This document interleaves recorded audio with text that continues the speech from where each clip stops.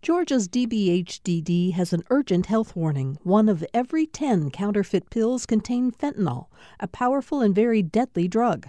Pills from friends or dealers are unsafe, and 1 pill can cause an overdose. More info at opioidresponse.info. Thanks for listening to the Political Rewind podcast. Be sure to like and follow us and rate us on Apple, Spotify, or wherever you get your podcasts. It's the end of another week here on Political Rewind. I'm Bill Nigut. Thank you for joining us for today's show. We have a lot to talk about today, and of course, we're anticipating next week is going to be a very big week in the news in the state because primary election day, as everyone knows by now, is on Tuesday. We'll have the answers to many questions we've been asking on this show about candidates' chances for success or failure. We're going to start talking about the campaigns in just a minute with our panel. Jim Galloway, former columnist, political columnist for the Atlanta Journal-Constitution, and a veteran of the newspaper business here. You've covered your share of campaigns going back decades, Jim Galloway. Welcome to the show today. Thank you. Happy Friday. And I don't think I've seen an election cycle that's, they always say this is the most important vote you'll ever cast. This one looks like it.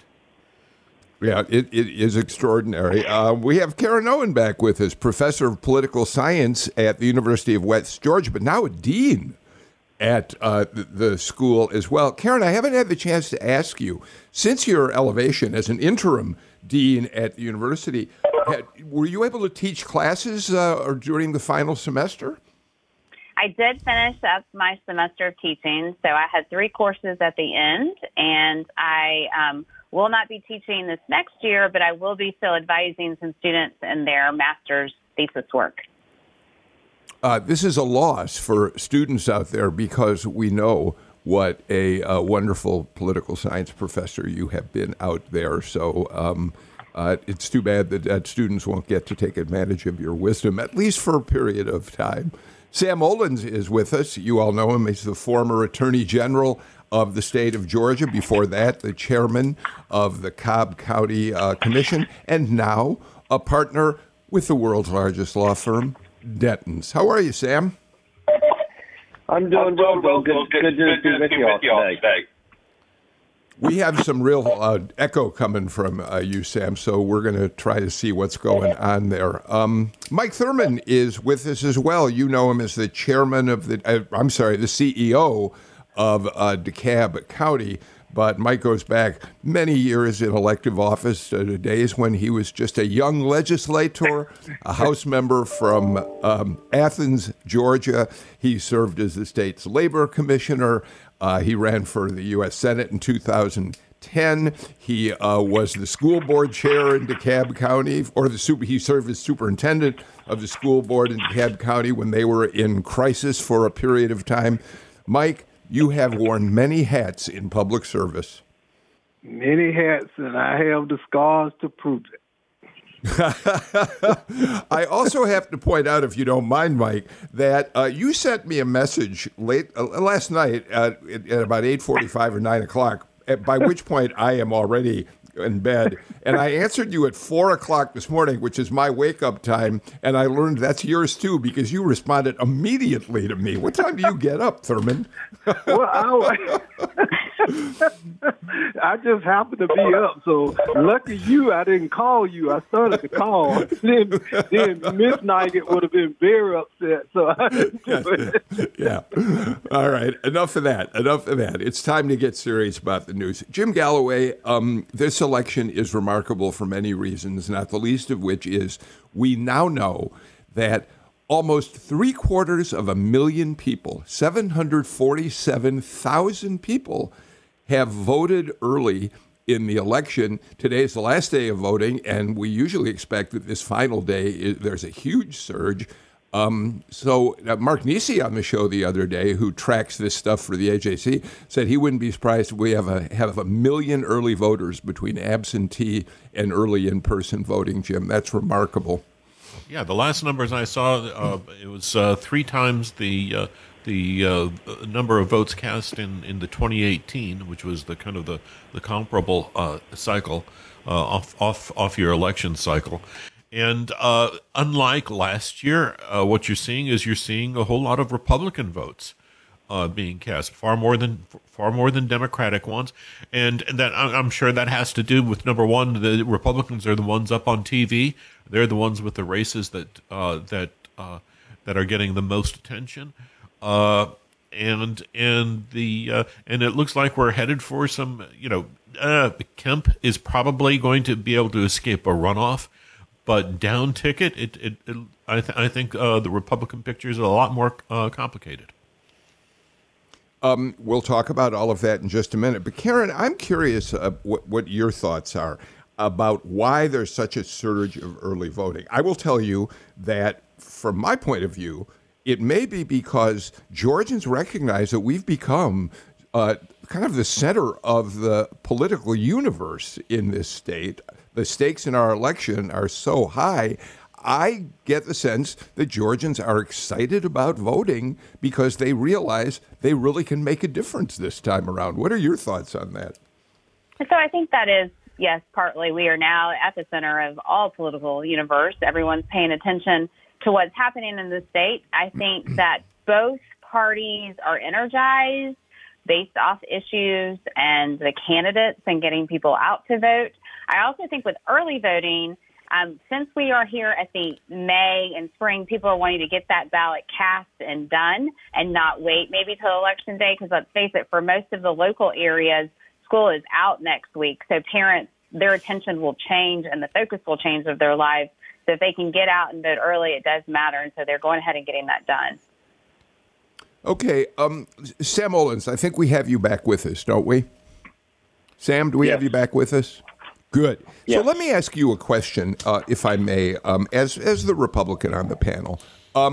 We've seen polling this week that suggests that Brian Kemp is just dominated David Perdue, at least in the polling. Fox News poll shows him 32 points ahead of Perdue. So my question, I guess, to you is, obviously the only poll that counts, we all know, is on Election Day.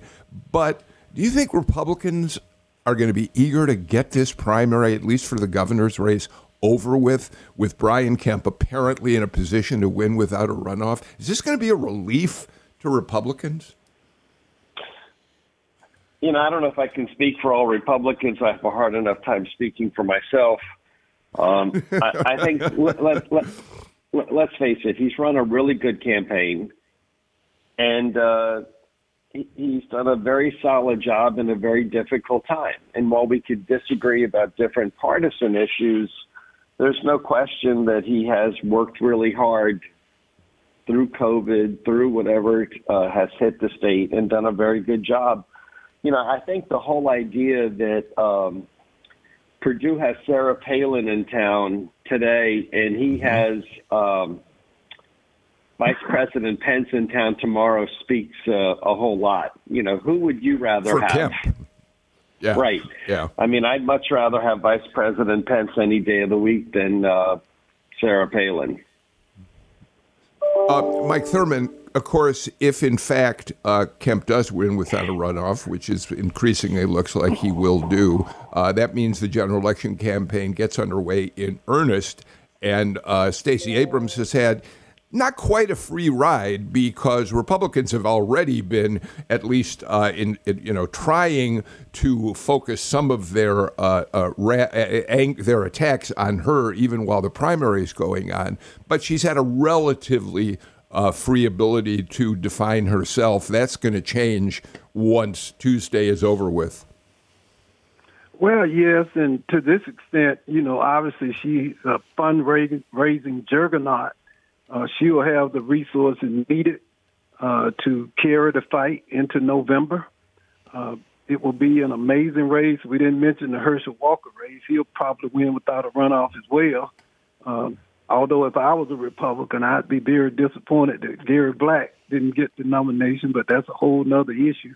But it's going to be interesting. As far as turnout, I think the economy is driving turnout, too. I believe that the whole issue of inflation is being realized now, and everybody from top to bottom, regardless of your socioeconomic state, is really beginning to feel the impact of inflation in their everyday lives. People are concerned. I believe that's the number one issue that's really driving voter turnout in many ways. Jim Galloway, what do you make? We've talked about it on the show, and I'm always eager to listen to the opinions of people on any given panel.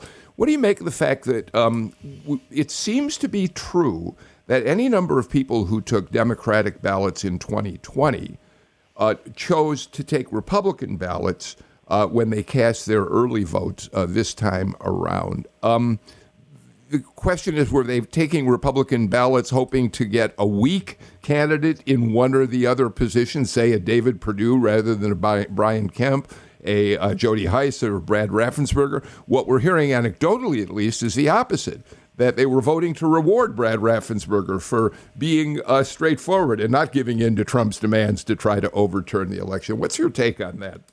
Yeah, it's going to be hard to prove one way or the other without any real reliable exit polling. But I think the latest numbers I saw out of the AJC were maybe 7% of those who have cast absentee ballots had previously picked up Democratic ballots, and that's a very high number. Usually it's closer to 1%. But I do think it does signal that democracy, small d democracy, is going to be on the ballot in November, and my goodness, it's certainly on the ballot in this primary, because you do have Jody Hice, and the Secretary of State's race has been endorsed by Donald Trump. He hasn't been spending a whole lot of money. I think he's anticipating kind of a mano a mano runoff with Raffensperger after next Tuesday, and remember that the election was kind of central to Donald Trump's endorsement of David Perdue, although we have seen less and less of that argument from Perdue over the last, or at least over the last few days. I'm not saying that he's not saying it on the stump. We're just not seeing it in ads. He's got nothing going up, nothing on TV. The associated groups associated with him, they've pulled the plug on him as well. So Karen, I think political scientists typically believe, in looking at data, that this notion that people cross over to cast a ballot for negative reasons, because they want to put the easiest target on the ballot for their own candidate to be able to beat, typically just doesn't happen. It's more of a theory than anything that happens in reality. So it is likely people are actually voting on the other side of the aisle to thank people like Brad Raffensperger, it appears. So you are correct that usually when we think about it in terms of political science, we're talking about voters being very strategic. They have to really plan ahead and actually not fall to their partisan whims, not really want to actually activate their partisanship, but go over and usually help their party in that way by choosing the other party's weak candidate so that they can get theirs elected. This situation is very different, and I think it's what Jim touched on, which is a lot of voters are concerned about small d democracy. They're really concerned about where the nation and the state, where we're headed with our candidates, where we're headed with how we talk civics in the public square. And so with all of that, it is now much more of, how are we selecting people that have stood up, who have been working hard to secure votes, protect that democracy. And so if it takes them being strategic and in this open primary, going and selecting Republicans they think can stand for that, then they are doing that. It is interesting to me that we typically see this at 1%, because, again, you have to let go of your partisan feel and go and want to actually cross over. That we're up at 7%, which means that a lot of Georgians are really saying, hey, do I thank this person or do I pick someone who hasn't really upset me? But then we'll have a battle out in November. Mike? As strange as it is, Senator Perdue's, former Senator Perdue's insistence, along with Jody Hice, their insistence on relitigating, 2020, a race that Donald Trump, legitimately lost, has made Brian Kemp and Brad Raffensperger look more rational. And I think that's having an impact.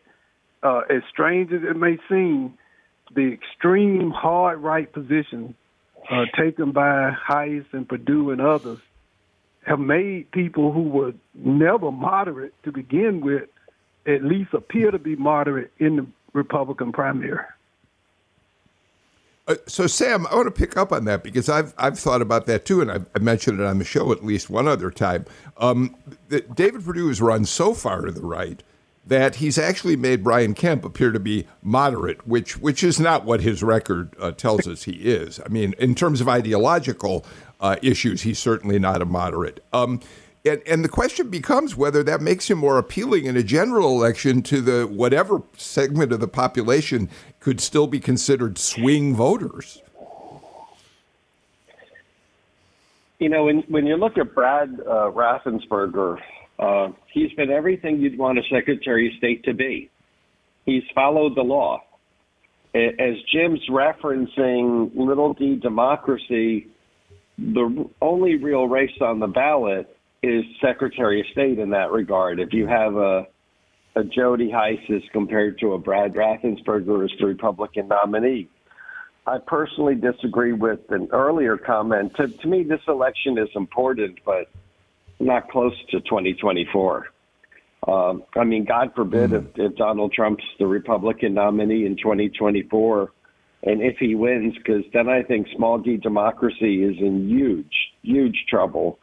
So I'm much more interested in the 2024 race than 2022. Similar to my comment about Brad Raffensperger, Brian Kemp followed the law. He didn't ask for a special session. He didn't try and play with votes. That shouldn't be something that you're proud of. It ought to be something we expect all elected officials to do. Unfortunately, many elected officials did the opposite and took partisan positions rather than governance positions. So I think the answer is Brian Kemp and Brad Raffensperger should be rewarded. And oh, by the way, Chris Carr put himself in trouble by doing the same thing and following the law. And that's what, when you swear an oath to the Constitution, you're supposed to do that. Karen? I was just thinking that's interesting, Sam, that you're thinking ahead to 2024 because it's wondering sometimes if 2022 is the testing ground whether Trump could actually come back for 2024. If some of these candidates he's supporting across the country and even in our state, if they're not successful, will that be a way for him to perhaps not jump in? Of course, we know he has his own ego and thoughts about what's going forward, but will the change in the Republican Party be felt in 2022 to where it might not support Trump at the top of the ticket in 2024? So that's an interesting question. Jim Galloway, that Trump himself, obviously the jury is still out. He's won some big races. He certainly did with his Senate candidate in Ohio. We still don't quite know what's going to happen with Mehmet Oz in Pennsylvania, the Trump candidate in Pennsylvania. There are in Idaho, his candidate for governor lost. So there's a mixed scorecard for Trump. But the Trump ideology is still motivating a great many candidates on the Republican side of the ballot, whether or not they've won Trump's endorsement or not, Jim. I mean, the party is infected with Trump and his ideology and his rhetoric.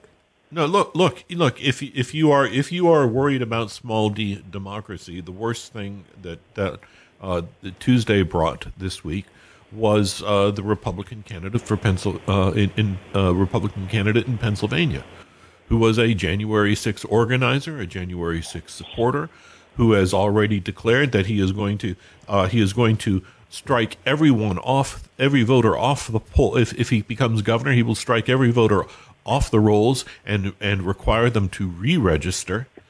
I'm not sure how you go about it, but he'll be able to name in Pennsylvania. The governor names the Secretary of State, who's in charge of the elections, and of course Pennsylvania is one of those key swing states that Trump barely lost in 2020, and it's a state that he'll desperately need to win in 2024 if he intends a comeback.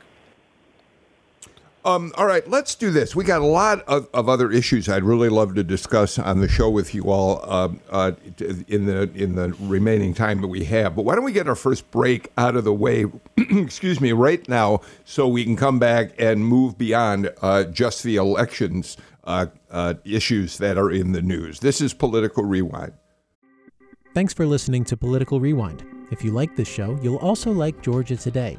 It's a daily podcast from GPB News, bringing you compelling stories and in-depth reporting that you won't hear anywhere else. Join me, Peter Biello, for this quick and convenient way to get the best of GPB News' extensive coverage of the topics that matter to you, delivered directly to your device every weekday afternoon.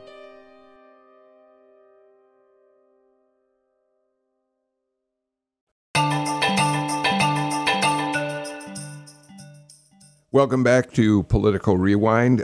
Karen Owens, Sam Olens, Michael Thurman, and Jim Galloway are with me for the show today. I'd like to correct the record. I said we're going to get away from election issues. Well, I was just looking at what's on the rundown to talk about. We're not going to really get away from election issues the way I had thought we might. So let's keep going. Jim Galloway, Brian Kemp has staked a lot of his candidacy on his skills as a business magnate, economic development being one of the things he talks about most. And he's had a pretty successful record. The Rivian auto assembly plant was a success, except for a number of voters out there in East Georgia who are very upset about it. Now, today he announces Hyundai is going to build an electric vehicle assembly plant out near Savannah. Could be 8,000 jobs or more.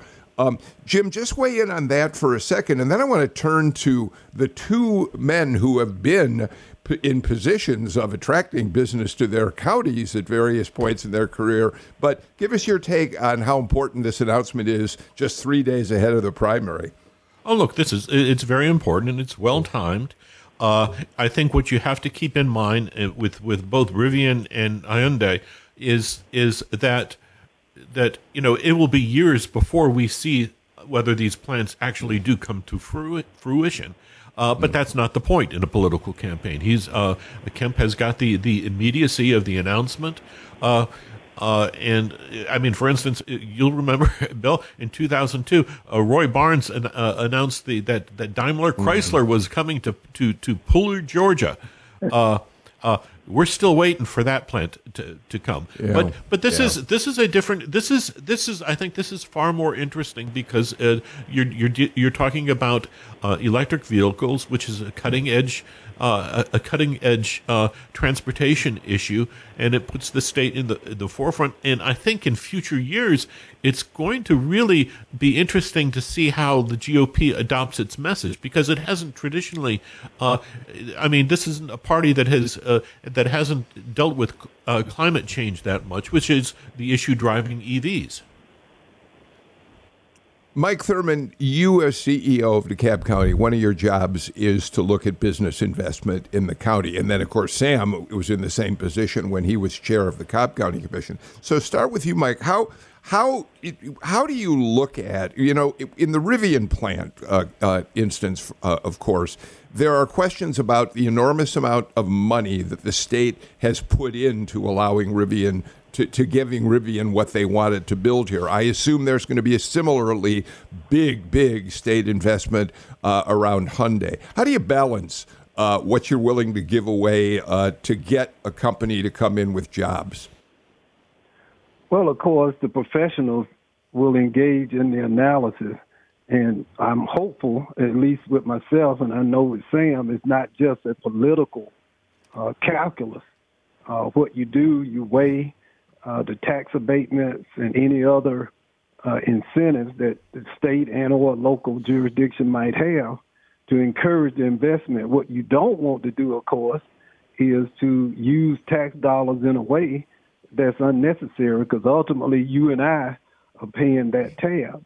Now, just in the spirit of fair play, we must also mention that Ms. Stacey Abrams has a ad up where she's touting the work that she did to bring more film production jobs to Georgia.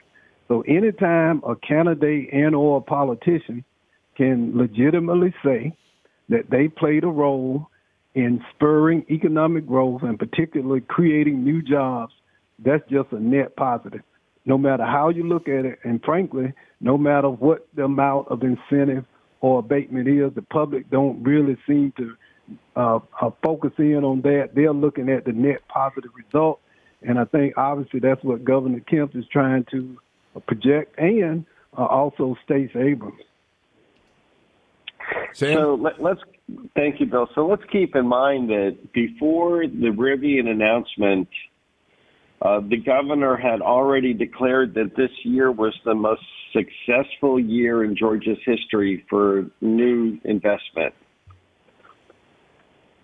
And that's really saying something, because the year before and the year before that were records too. And, you know, everyone thought Nathan Deal was breaking that ceiling about as much as you could do because he had such success, and Governor Kemp's blown those numbers away. And then you've got Rivian, and then you've got Hyundai today in Bryan County. But also keep in mind, the majority of these monies are not state monies. They're local government. The majority of these monies, as Mike just referenced, is generally property tax abatement. A lot of times there's, some state dollars for transportation, interchange improvements, et cetera. But the real money is coming from the local governments. It's just that if you want to be negative, you then say, well, state money. So by definition, these projects have to have local support or they never would be announced in the first place.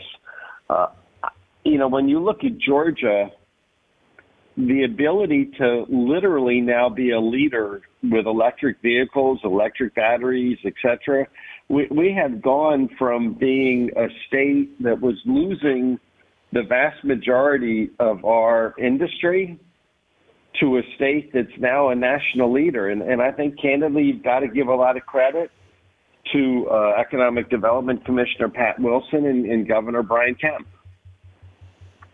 Sam, I just want to follow up on what you said about local money as opposed to state money, and certainly you'll correct me if I'm wrong. Take the Hyundai announcement we're expecting later this afternoon, for example. I think I'm correct that the piece of land that they are going to build on was in fact developed with state monies. The state identified a large tract of land and made it available for development. And I think Rivian, too, didn't the state put in $100+ million to prepare that land so that Rivian could? So there is state money involved, right? There's state money involved, but there's a significant multiplier from local government. The project doesn't even get off the ground without local government going to the table. When I was chair of COB, the issue was never how much was the state going to put in. The issue was how much was the county going to put in, because from the get-go, the county bears the weight. Okay, I just wanted to make sure I understood that a little bit better, so thank you for correcting the record. Karen, one of the things is... Go ahead. Well, I'm sorry. For instance, when you're looking at these 20-year, 100% property tax abatements, like for SK, that's got extra zeros on it. Yeah. Okay, thank you for that. Karen, one of the things that's interesting about Hyundai as opposed to Rivian is Rivian right now, it was a big coup for Kemp to be able to announce that Rivian was coming to Georgia, but right now Rivian's struggling. Their stock has plummeted. They're not able to get vehicles off their assembly line up in Illinois the way they had hoped to. They've lowered the estimate for the number of vehicles they would be able to produce. They're still they're a startup company. Hyundai is a well-established, long-time builder of vehicles. They've got the Kia plant in West Point. So in many ways, it's a much more secure I don't know if gamble is the right word to use, but it's a much more secure investment for Georgians one way or the other. Well, I think you're right on the Rivian. It was a risk, right? A startup company, something new, and we have seen concerns about the value that it's producing. I think part of that is just in the cycle of the economy we're in right now with supply chains and other issues going on that are actually affecting that. But you're right, the Hyundai announcement will be, for many Georgians, as this is a strong investment in a company that's doing well. Many Georgians are probably already driving Hyundai. I would say that, too, politically, we have seen over the last couple of decades just the emphasis placed by our state officials on making sure infrastructure in Georgia is supporting of that business. So making sure that the port in Savannah was larger to secure much more of this, which makes, Hyundai look at Georgia and say, yeah, let's invest and be close to the city of Savannah where that port is. So those are things that we're kind of working in place. I think with all of these plants, for voters, it is, will the economy of the state stay strong? Will there be jobs available? How does it affect my economic outlook here and safety there? And that's what they're thinking of. For some of the voters in those communities, it will be how does it affect the local area? There's the discussion out in Morgan County, of course, with Rivian and all that, is the rural part of the state is changing. But our politicians have talked about we have to keep rural Georgia surviving. It cannot just be Metro Atlanta all the time. And so I think we're having to weigh all of these different things as voters, as citizens of the state, of what we're looking at. Yeah, I think, and to Karen's point here, I think number one, the Hyundai plant in Savannah is going to move would be moving into its acreage with a lot less stress than Rivian in Morgan County, because people in Savannah they've become adapted. They understand that the port has become the economic engine of the coast there, and that things do go up. They are built up around the coast. You have a different situation in Morgan County, and there's a lot of not in my backyard kind of sentiment out there.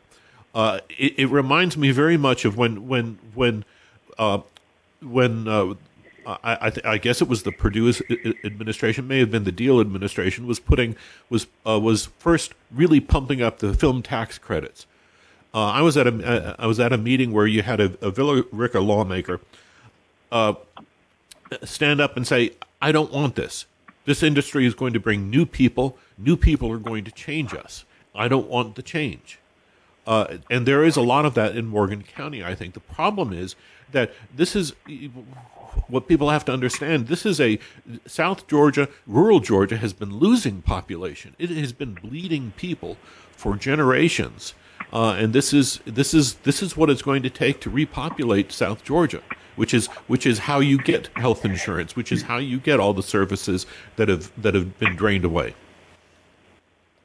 All right. Well, we expect that announcement later this afternoon, and of course, here on GPB Radio, you'll hear about it on All Things Considered after the announcement is made. So let's move on. Let's talk a little bit, Karen Owen, if we can, about what happened in the U.S. House yesterday. Republicans have been really going after President Biden, accusing him of not being prepared to deal with what is a terrible, terrible crisis, the lack of formula for babies out there, the fact that we had a plant shut down for safety reasons. Supply chains have created problems. Parents are desperate to find formula for their infants, and Republicans have accused Biden of not anticipating there could be a crisis, but more, they have also advanced the false narrative that the reason there's a crisis is Biden is sending what formula supplies we do have to undocumented immigrants down at the border, which it turns out isn't really correct at all. Okay, that's the setup. Yesterday, the House had a chance to vote on two measures that relate to formula. One would have earmarked something like $28 million, basically a drop in the bucket to FDA to help get formula out more quickly. Republicans voted against it largely. The leadership of the party voted against it. Georgia Republicans voted against it. And the question becomes, their reasoning, they said, was this is the wrong place to put the money.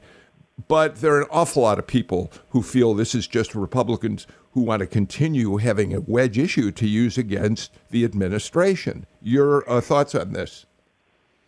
So, I mean, we are in an election year, so we're going to use issues to pit one party against the other. So I think with this, there is a crisis, right? And we're talking about children who need food. These babies need the formula. And I think one thing here is the Republican messaging that crisis needs to be handled, and they are not to step aside from that. They have to be engaged in it. So instead of voting against a measure that's just pumping money, where are you seated at the table trying to come up with a bipartisan effort to handle this? That seems to be being lost in the shuffle, right, of election year and just our partisan politics, period. But this is something that has to be addressed. And as far as Democrats, you know, the crisis didn't start just yesterday. So what has been in measure? Where have the discussions been talked about? That seems to be lost and not really pushed. The other piece on the other second part of the measure was actually providing money to the WIC so that low-income families could also get it. And there was support from Republicans, but I think if I remember correctly, there were 9 who voted against it. And those are 9 who, like Marjorie Taylor Greene, they're going to vote against anything that the Democrats put out no matter what. That's just the piece of how they are. Anything he's put out, they're going to say no to, which is a shame because we really need to have this addressed. Sam, have we reached a point where there is just always going to be terrible partisanship when one party or the other sees a political advantage, especially in an election year? So let me be a little more partisan than usual. This administration is one disaster after another. Mike started the call talking about people voting due to inflation in the economy. It's one mess after another. When the Abbott plant was closed, that took care of about 43% of the U.S. supply of this food. Like 43. What did the administration do? Nothing.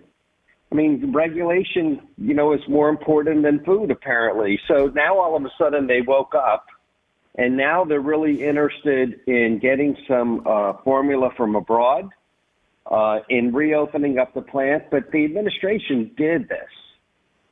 Their response to Abbott was nonsensical and incompetent. The vote for the $28 million, as you mentioned yourself, Bill, was a drop in the bucket. That was a message vote. It wasn't a solution vote.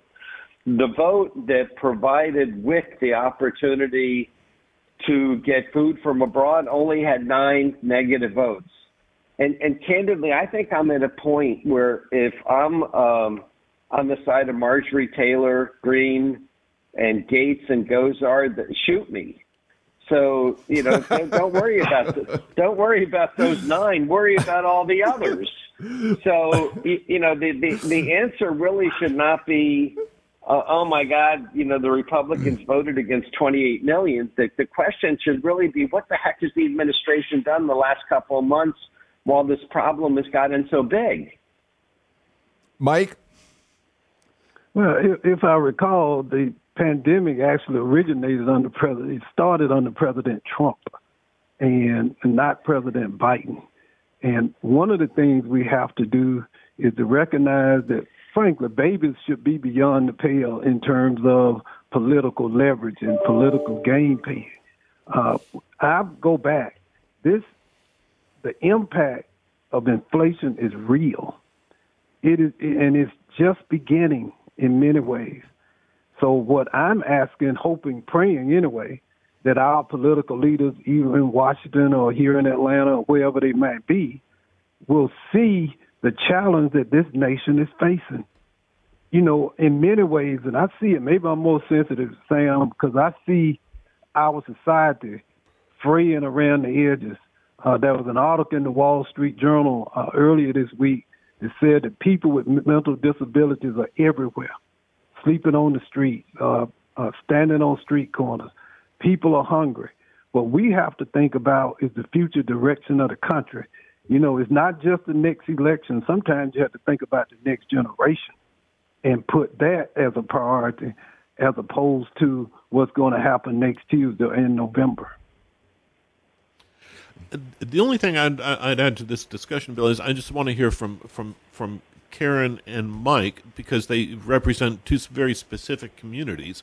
Karen, you're out there with West Georgia. You've got I'm sure there are a number of young mothers within your student population. Mike, I'm just curious as to what you're hearing from your communities on what is your personal experience with mothers with parents trying to get baby formula. Karen, why don't you go first and then Mike?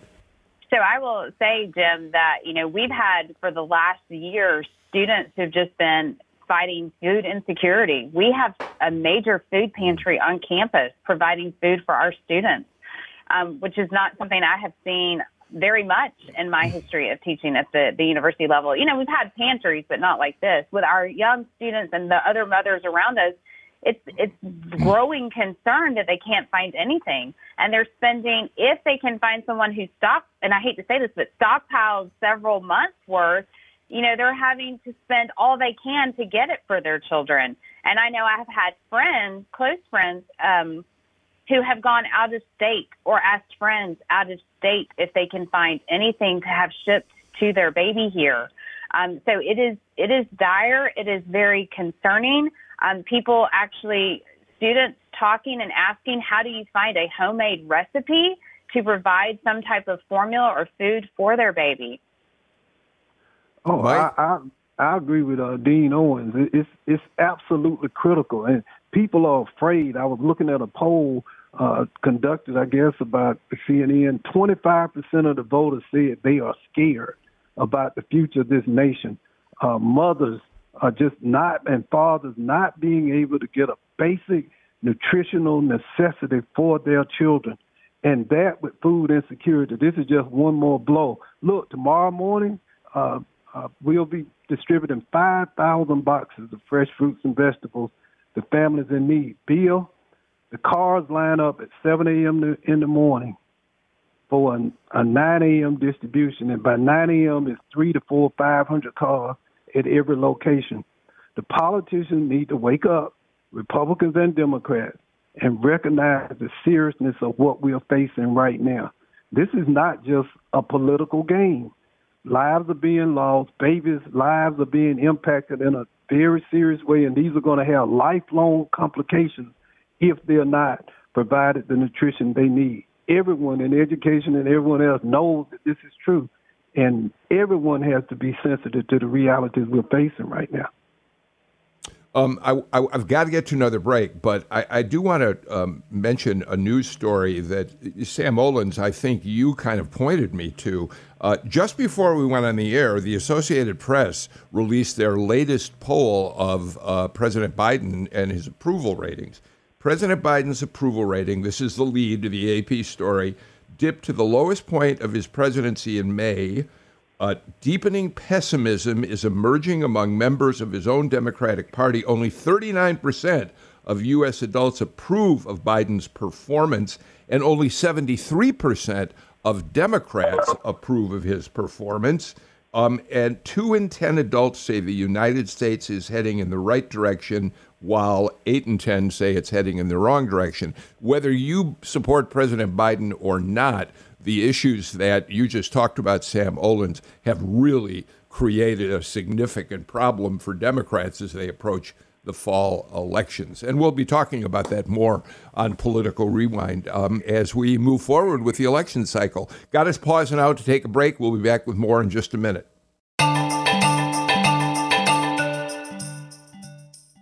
Mike Thurmond, since you're the one member of this panel who's had direct experience in having to deal with the school board when you were out in working in the schools in DeKalb County, I want to start with you on this one.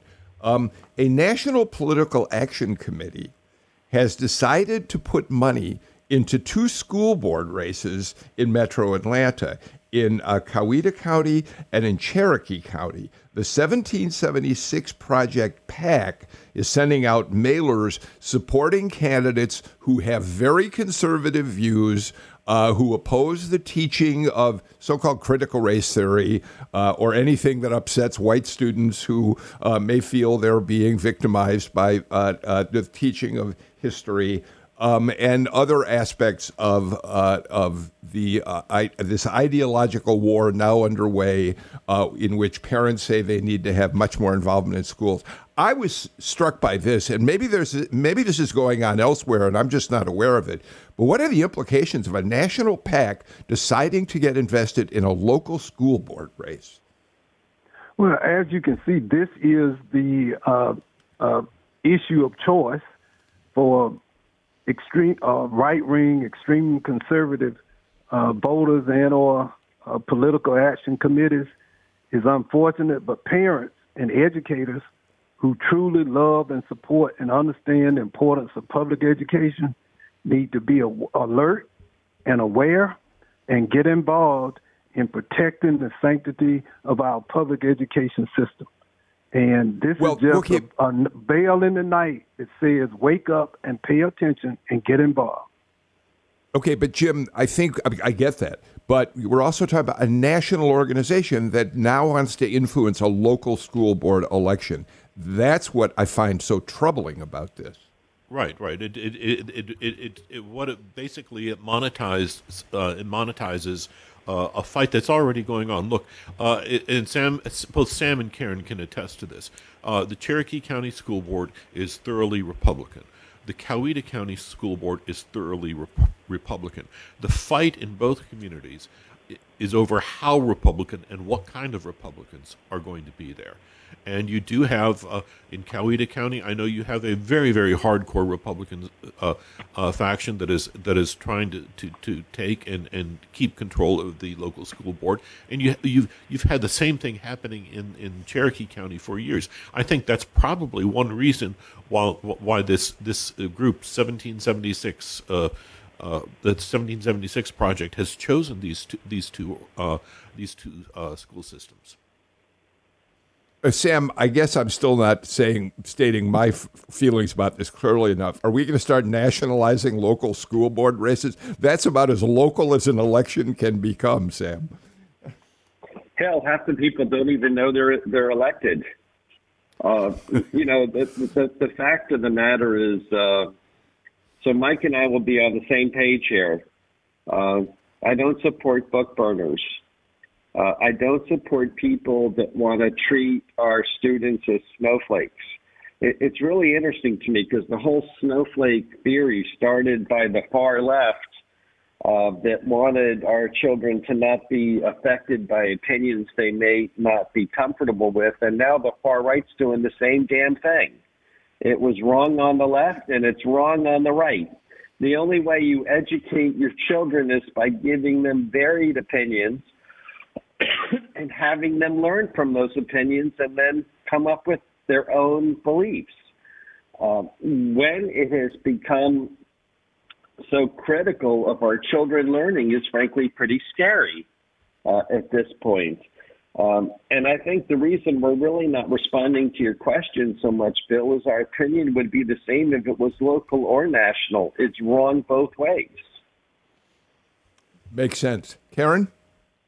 I was just sitting here thinking, I assume that Tip O'Neill is, turning over in his grave because we're no longer going to be talking about all politics is local no more. It's all becoming national.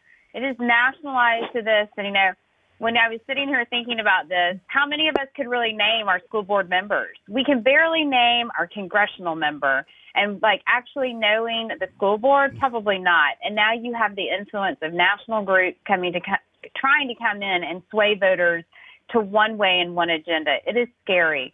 Our teachers, our parents, they are involved, and they want to find people who are representing that community. For Cherokee County, I'm a resident. I'll be full flank there. And I will say that it is disturbing to hear because over the last few years, that county has dealt with school board members who got involved in unethical behavior We had, conversations about how diversity is talked in the school system. And it is problematic that we can't have more open discussion, but we do it at the local level because this affects children, but it also will affect accreditation. And we do not want to see our school systems get affected by that because that has a greater impact on the students and where they go in their future. We are just about out of time for today's show, but I do want to do a quick round and maybe give each of you only about 30 seconds, starting with you, Jim Galloway. I'm asking everybody this question this week. What is the one thing you're going to be most interested in watching for on Election Day? The margins collected by Brad Raffensperger and Jody Heiss in the Secretary. You expect a runoff? You expect a runoff? All the polls show neither candidate even close to 50%. So I'm expecting a runoff, and if that happens, that's going to become a nationally watched race. Yeah, Karen Owens. I think I'm watching to see which Republican races do go to a runoff, kind of what Jim mentioned. But I'm also curious to see will Herschel Walker hold his major spread in that, or will there be some changes down ballot for some of those Republicans coming in to vote? Do you expect that might happen with Gary Black is the closest, and I think he's at 8% to Herschel Walker 60%. I don't think it's going to narrow too much, but I am curious what the final will be, how really wide that margin will be. I am shocked that Gary Black's not further ahead. Mike Thurman, what are you looking for on Tuesday? Whether or not Charlie Bailey will make a runoff and which one of the other candidates will be in a runoff with him. I'm thinking maybe Kwanzaa Hall, but we have to see. But I think that's the most interesting race, along with down ballot races for Labor Commissioner and Agriculture Commissioner. On the Democratic side, of course, Charlie Bailey running for the Attorney General nomination on the Democratic side, right? Yes. No, he's running for Lieutenant Governor. No, Secretary, Lieutenant Governor. I'm sorry. I apologize. Sam Owens. Haven't been endorsed by Shirley Franklin and others, so that'll be interesting. Yeah, I apologize for. You had it right before. He would have run for whatever Stacey Abrams told him to run for, so Jen Jordan would have an easy run as Attorney General. On the Republican side, let's just call it as it really is. I mean, you had 7 people running for Lieutenant Governor, and all of a sudden they decided that, no, we don't want those 7. Let's choose who wins. On the Republican ticket, it's all about Brad. I agree with Jim. I apologize that I got the Charlie Bailey thing wrong. Of course, Jen Jordan is the candidate the Democrats are really hoping wins that Attorney General race, although we'll see what happens there. Charlie Bailey running for Lieutenant Governor. I'm completely out of time for Political Rewind this week. Back with some brand new shows on Monday. I hope you all have a great weekend and take care of yourselves. Stay healthy. See you all on Monday.